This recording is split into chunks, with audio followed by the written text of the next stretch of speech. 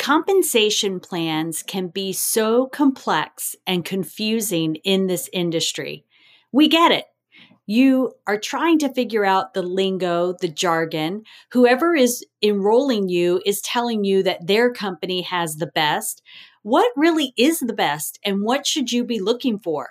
Well, we are bringing to you today someone who is an expert. He's a chief financial officer in the industry, has spent his career in this industry of network marketing, has created and developed compensation plans, and he's going to help break it down for you on what it means and what to look for.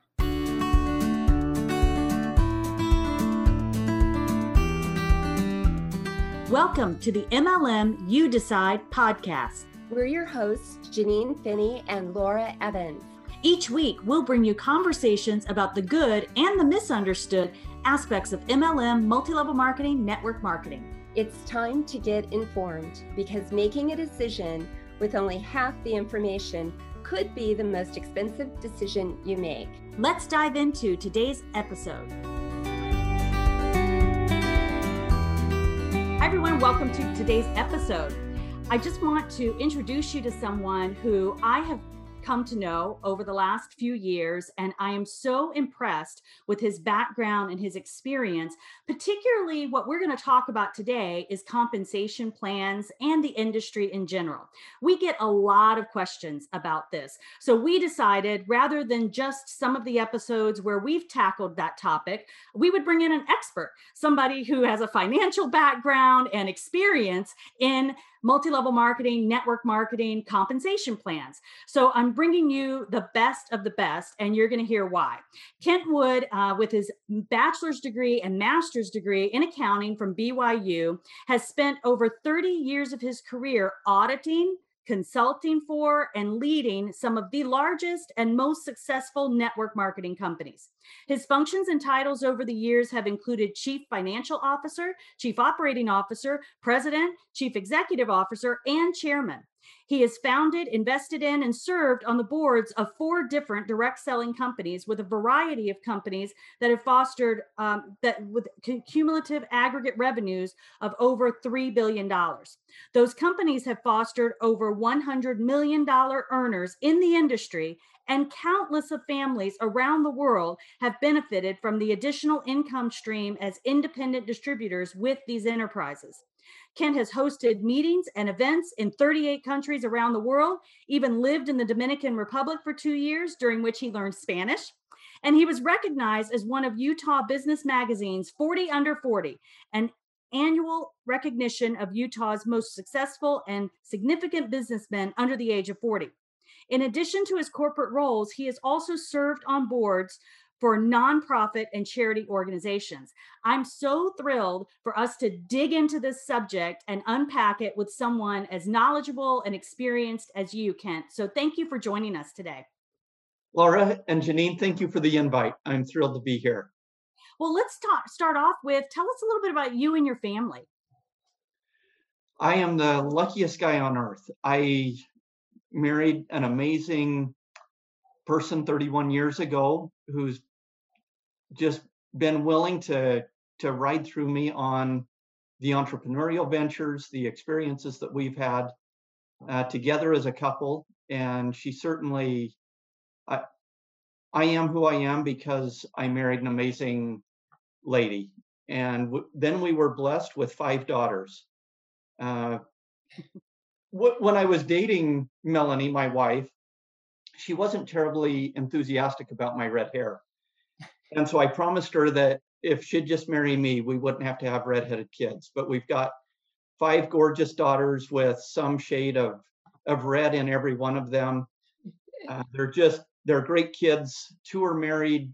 We've got 3 grandkids. 1 is getting married this summer. Not sure when the podcast comes out. Hopefully they've made the engagement public before I'm in trouble.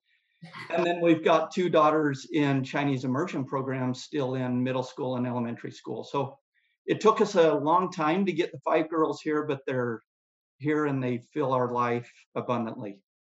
Oh, that is so wonderful. That's so wonderful. Yeah, I've heard you talk about your activities and support, and just interaction with your family and things that you guys do as a family, and that's outstanding. I'm so happy to hear that side of you too.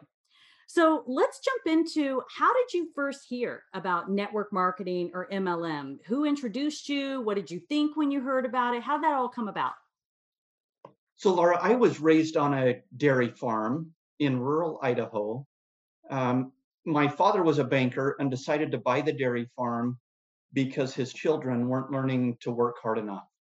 And so he put us to work on the dairy farm. The dairy farm was a great place to raise kids. It's not at least back in the 70s, not a great place to make any money. And so my mother got involved in a bunch of party plan companies to help put food on the table. And she did that for probably 20 years, my entire upbringing. We had that component to our life. When I was a freshman in college, I jumped into a network marketing opportunity on the distributor side, excited to pay for my education. Uh, I didn't have the background or experience that you amazing ladies have to evaluate what I should have been asking at the time. And as a 150-pound college freshman, I joined a weight loss MLM. And I was trying to gain weight and build weight. And it just, yeah, obviously, I didn't do my homework. I didn't go through the process that your podcast listeners are in the middle of. And it, if nothing else, it was an amazing learning experience for me from one other component or one other way to look at this industry. And then about a year after that, I joined a company working for their data entry center, a large, at the time, it was a small growing network marketing company that is now about 3 billion in annual revenue. But I was able to start seeing these companies, the opportunities from the corporate side.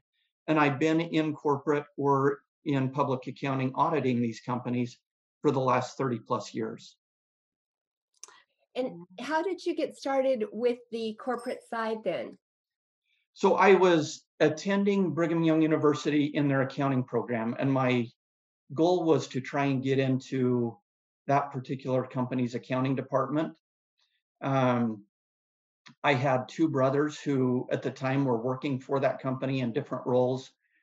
So they were critical to getting me in the right interviews to at least start with the data entry group. And it was mundane, Janine. It was 4 a.m. to 8 a.m. before school started, before my classes started. And I guess coming from a dairy farm, people assumed that I would like the 4 a.m. part.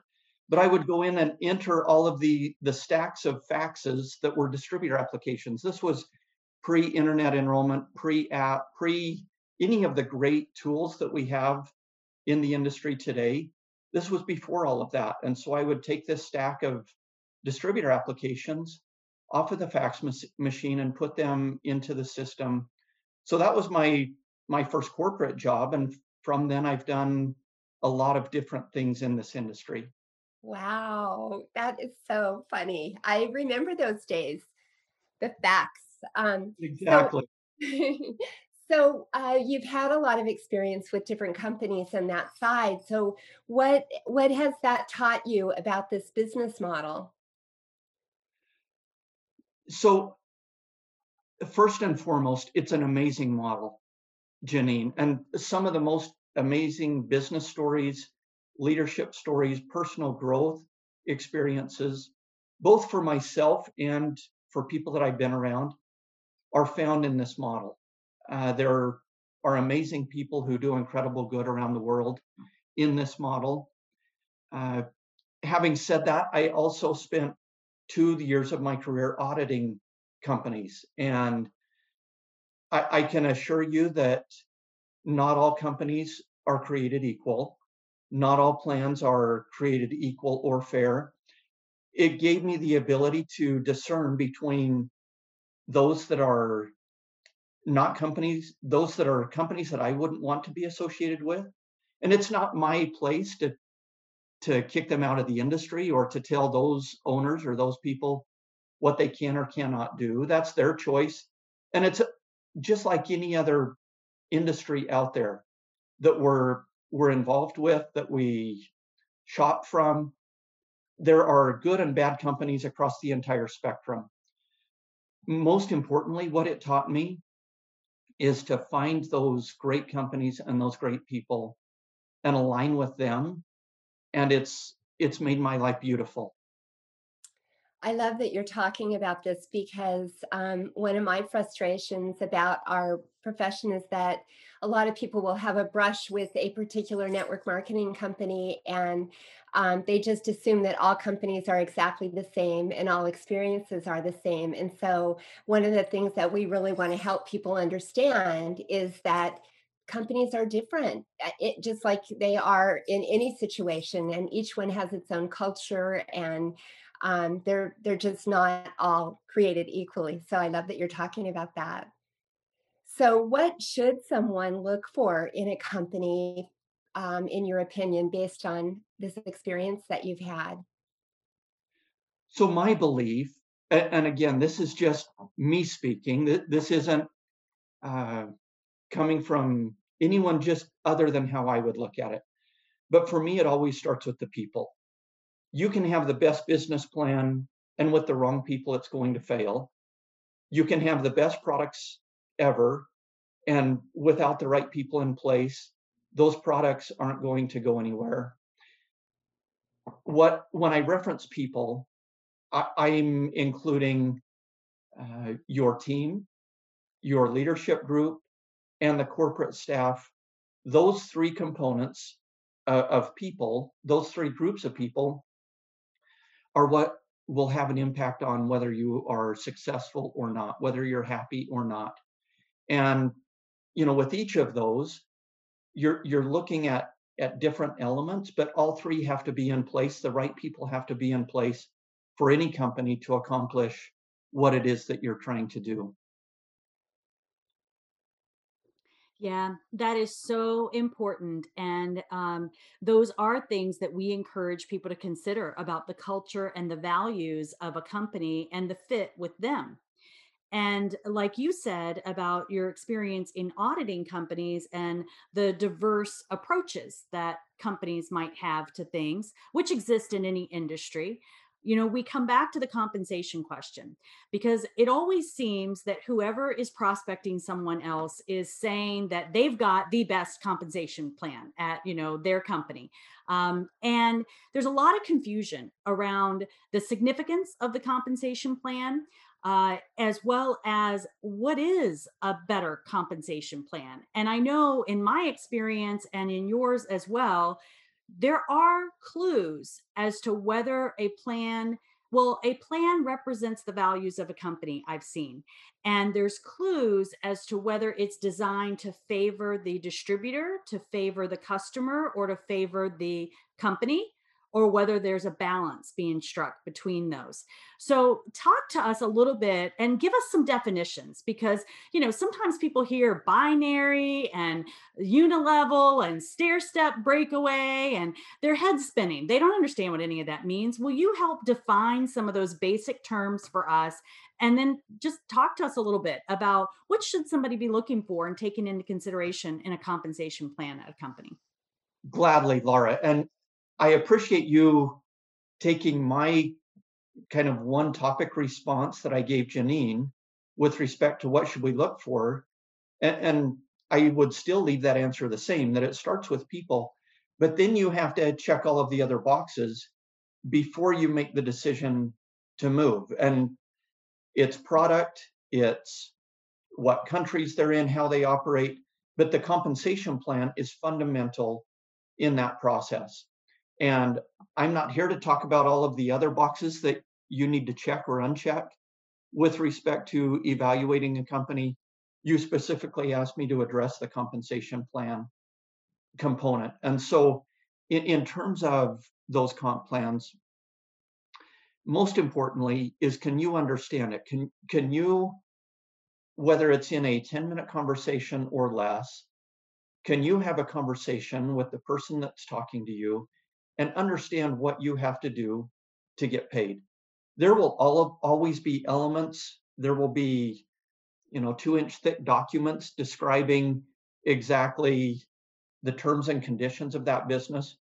But can you understand and therefore teach the compensation plan is critical. You referenced the confusing nature of compensation plans, Laura, and I think from my experience, there are a lot of companies that create confusion in their compensation plan because they don't want to be held accountable for what it is that they're committing to do. And that drives me crazy. It's not fair for customers. It's not fair for partners who are building this with the company.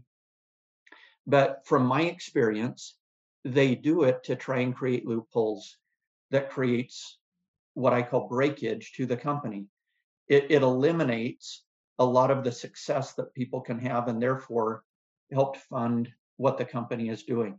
Now, most companies across the entire industry have similar margins from how they price the product, from the total that they're going to pay out. And so it's not that difficult to be transparent about what a company is going to pay. The reason why they would create confusion is to reallocate funds towards certain classes or groups of their field at the expense of others. And so first and foremost, can you understand and therefore can you teach what you're being asked to do? Second, with the second question that I would figure out is, can my team make money? It's one thing for a leader like the two of you who have had tremendous success to be able to look at an opportunity and go out and be successful with it. You've been successful in multiple places. You're both incredibly successful now. That isn't the question, whether or not you can be successful. Can the people that you bring into that opportunity be successful? And what's going to determine that would be how the compensation plan is built and what tools do people who don't have your experience, what tools are at their disposal to go out and be successful? So, Laura, you asked me to highlight a few of the common compensation plans out there. And I'll just touch on each of them briefly. There are breakaway plans, where these are typically older plans that would have been built in the 70s, 80s, and 90s.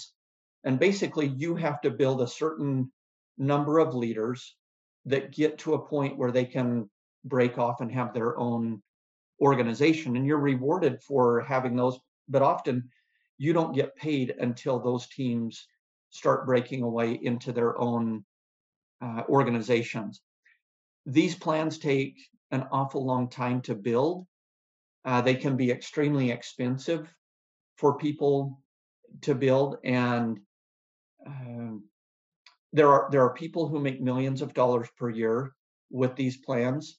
It's just not a plan that I would choose in our group, in any company that I'm aligned with, primarily because of the lack of middle class that fosters continuity, that fosters stability in an organization.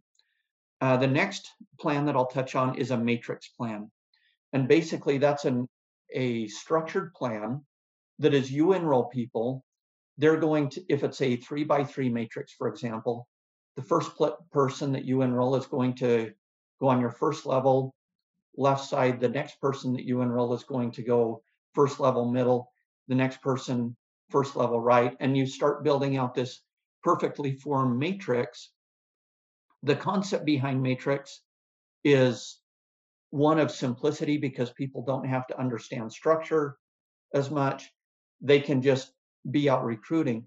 The downside to matrix plans is that they rely on people staying in the business. And with any business, whether it's network marketing, supplement companies, or gym memberships, or movie clubs, whatever it is that people are in, there's always a portion of that subset that are going to fall out every single month. And with a matrix, having people fall out starts to erode the entire organization based on the requirements of having a completed matrix. Party Plan, I referenced that my mom did 20 plus years of Party Plan businesses. Most of these companies leverage free product and incentive trips as their primary way of rewarding people. So their cash payout is significantly less than a lot of the other programs that are out there. It's, again, there are great companies, great products available in that. There's a lot fewer, as a percentage goes, a lot fewer people that can make a full-time income in those organizations than a lot of the other structures that I'll be talking about. Binary plan is the next category that I'll refer to. And Laura, I just want to highlight that all of what I'm saying is just a very summarized, condensed overview. I realize that, within each of these categories, there are hundreds of thousands of different actual plans out there.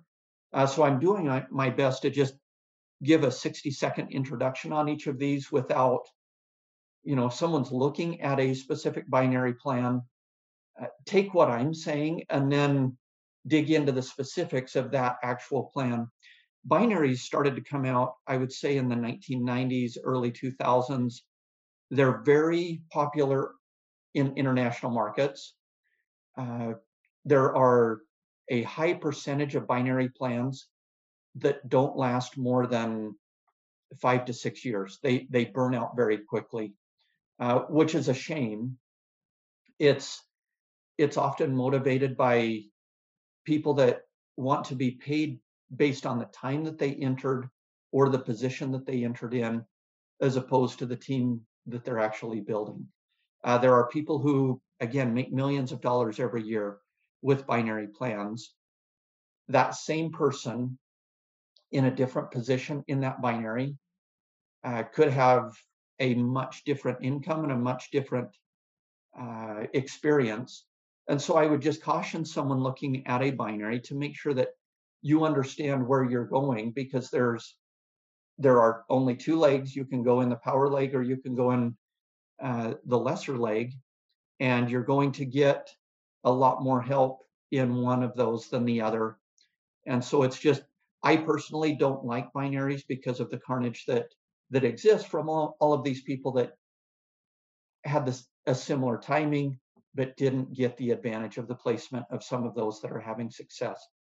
My preferred plan, obviously, I'm biased, is a unilevel plan. For me, it's a lot easier to understand. It's a lot more transparent in how the plan pays out. And again, there are tens of thousands of different versions of unilevel plans. So make sure you understand how your specific plan pays out. But for me, I love the middle class that can be built with a unilevel. For someone to have the success that you two ladies have had, you need a massive organization. And to be able to get paid on that organization, people have to have enough success that they continue to stay with you. And I love the staying power that unilevels can create. That was so good. Thank you so much I appreciate you providing just a broad stroke of, first of all, let's talk about these terms, because sometimes the person that is promoting that opportunity to you is also not familiar with what the terms are. And sometimes, that person that maybe that you're learning about, or that company that you're learning about, may be the one and only that you've really learned about and discovered, and you're not aware of the different choices that a company can make in terms of how they're going to compensate. And I love that you shared, and we talked about this in our episode about products are overpriced, that objection that we run into, that's a myth about the multi-level marketing, network marketing industry. But we talked about there's an advertising budget for every company. Facebook has an everybody has an advertising budget. And within the multi-level marketing industry, there's not a wide gap in terms of the advertising dollars. And it goes to pay individuals rather than to, radio or TV or newspapers or whatever. So I love that you reinforce that. And it's all a matter of how it's being allocated, as you also shared. So I just really appreciate the lesson that you gave everybody on that. And I know it'll be listened to over and over again to help people decipher when they do come across a description or a name of a plan, so they understand a little bit more about, oh, I remember hearing about this one, and now I know that these are some things I should look for or look out for with it. Is there any practical, I'm just thinking about all the terms, and I'm telling you, I just think I've gotten books on this topic, and because we've written books, it's kind of like it's something that people want us to address. And yet, truly, it's so confusing. And I'm just wondering if there's any like really practical tip that, I mean, for sure you talked about people, and can the person that's sponsoring you or you getting into this business, can you sort of explain it in general, how somebody gets paid? Is there anything else that you would say to somebody just as a tip um, to just address the compensation piece? So, Janine, great question. And because of the thousands of different plans out there, it's almost an individualized approach to look at a plan and evaluate what are the criteria and what is the likelihood that I'm going to be successful or not with this particular plan. Having said that, from a truly specific evaluation standpoint, I think a couple of key topics that you can look at in the early stages of the evaluation is how many people are required for you to reach whatever income goal it is that you've set for yourself. And when looking at that specific opportunity, understand how many key builders you need to work with to be able to reach that level. There are people who $500 a month can be life-changing for them. And so in that evaluation, what kind of recruiting activity do you need? What kind of team structure do you have to reach that $500 per month? For other people, $500 a month would be an insult. And if they can't reach $5,000 a month, then they aren't even going to take the time to look at that opportunity. So for them, it will be a similar evaluation, but require very different formulas to determine what they have to do the 5,000. So it starts with what you need individually, what it is that you hope to get from this business, and then translate that into what you would have to do. Janine, that would be the initial advice that I would give people in just understanding whatever it is that you want to reach for, determine how you get there, and then you can evaluate whether or not it's possible. Have you got the right people and product to be able to accomplish that? And if not, don't waste your time pursuing it. If it is possible and you can actually achieve what it is that you define as your objective, then run after it with full passion, with full effort and enthusiasm, so that you can get to that level.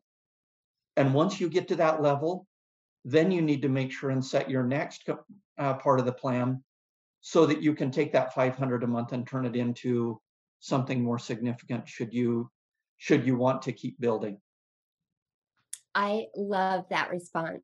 That is just ties it all up into a nice, neat little bow, because I think it definitely personalizes it. And it's tough to have this kind of a conversation when everybody's goals with their business is so different. So I love that. Thank you so much for saying that. So as we end on kind of a fun note, we always like to ask our guests, are there any books that you're listening to or reading right now that you would like to share with us? And any gadget or lesson or anything that's making your life easier these days? What great questions. What fun questions. I'm motivated to go find the other episodes of your podcast so that I can get some new book ideas from all of your other guests. So first of all, thanks for coming up with kind of a fun diversion from compensation plans. The current book that I'm in the middle of is one called The Hard Things About Hard Things by Ben Horowitz. He's a tech entrepreneur, goes through all of the experiences that he had in building companies, getting funding for companies, selling companies, and building a business is not for the faint of heart. Building a business, whether it's in this industry or any other, is going to be challenging. Just to preface, there's some strong language in that book that I wasn't aware of as I dove into it. So for those of you not wanting to make sure that you avoid it, I've given the warning, but there's some great business ideas, business concepts that help us as entrepreneurs. Over the holidays, I reread Think and Grow Rich, just one of the staples as I go about setting my goals for the new year. I always go into that process just trying to make sure that I'm understanding where it is that I want to put my time and what activities can help me be successful. And then one of the other ones that I re-referenced as we were building our corporate plans for 2021, I went back to certain chapters of Built to Last, a book that I refer to often just as we're developing strategies. It's one of those books that is easy to jump back into just to try and reemphasize a couple of key business building topics. Gadgets or lessons. Thank goodness for the gadgets that we do have. It's so funny. Just when I think of all of the gadgets that are out there, one of the things that my wife asked for Christmas was a shoehorn because she had lost hers. And so when you boil down all of the tools that make our life a little easier, that was probably the least expensive Christmas gift I ever had to go chase down. But just grateful for the tools, especially in today's COVID environment. Grateful for Zoom and the ability to see people's facial expressions as we meet with them, even though we're prevented from being with them. So nothing new that the people listening to your podcast aren't already plugged into. Yes, very good. Well, hey, a shoehorn can save somebody a lot of time and aggravation. So I'm right there with her. Sometimes the best gadgets are not necessarily the newer ones as much as the tried and true ones. So that's good. Hey, as we wrap up too, Kent, we know that in the industry there are a lot of philanthropic, and we know that money in the hands of good people can do great things. So we always like to ask our guests, what causes are you behind these days? What are you supporting? What kind of cause are you, gravitating towards? So, Laura, this is heavily influenced by my own family, which I think is an important part of any cause that we're participating in. And the reason why the causes that I'm most involved with right now are because I've been able to create experiences with my daughters. So Operation Smile is a group that sends dentists and other medical professionals into third world countries to do lip and cleft palate repair. I've been able to go on a couple of their missions and involve my daughters in that. There's another group that built schools in Africa, Choice Humanitarian, and I helped one of my daughters get a group of about 10 youth do a bunch of fundraising activities, and then we went down and built 3 rooms onto the school in this village in Kenya. So for me, and there's so many good charitable organizations, so much good that needs to happen in the world. As a company that I'm currently with, we're involved in Mission 22 that does veteran support, 2020 Mom that helps with some of the issues that brand new moms have to deal with and others. So there's no shortage of great programs. For me personally, Laura, it's what can my daughters get excited about enough that they would actually use their own money, use their time to try and raise additional money. Mhm. And that's where our family aligns. Yeah, that is wonderful. That is wonderful, and such a complete view all around about how we generate, and also how we can be generous. So I love what you shared with us. Thank you for your time. I know your time's valuable, so thank you so much for joining us today. And I'm sure that this will be an episode shared over and over again. Thank you, Laura and Janine. Congratulations for the success that you're having, both with the podcast as well as your individual businesses. Let's go make a big difference. Thank you.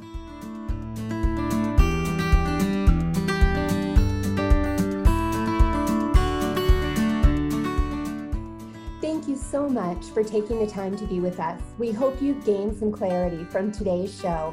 If you did, please share it with your friends, family, and colleagues. Because when you share it and drop a review, it helps other people find us and helps us get this message out.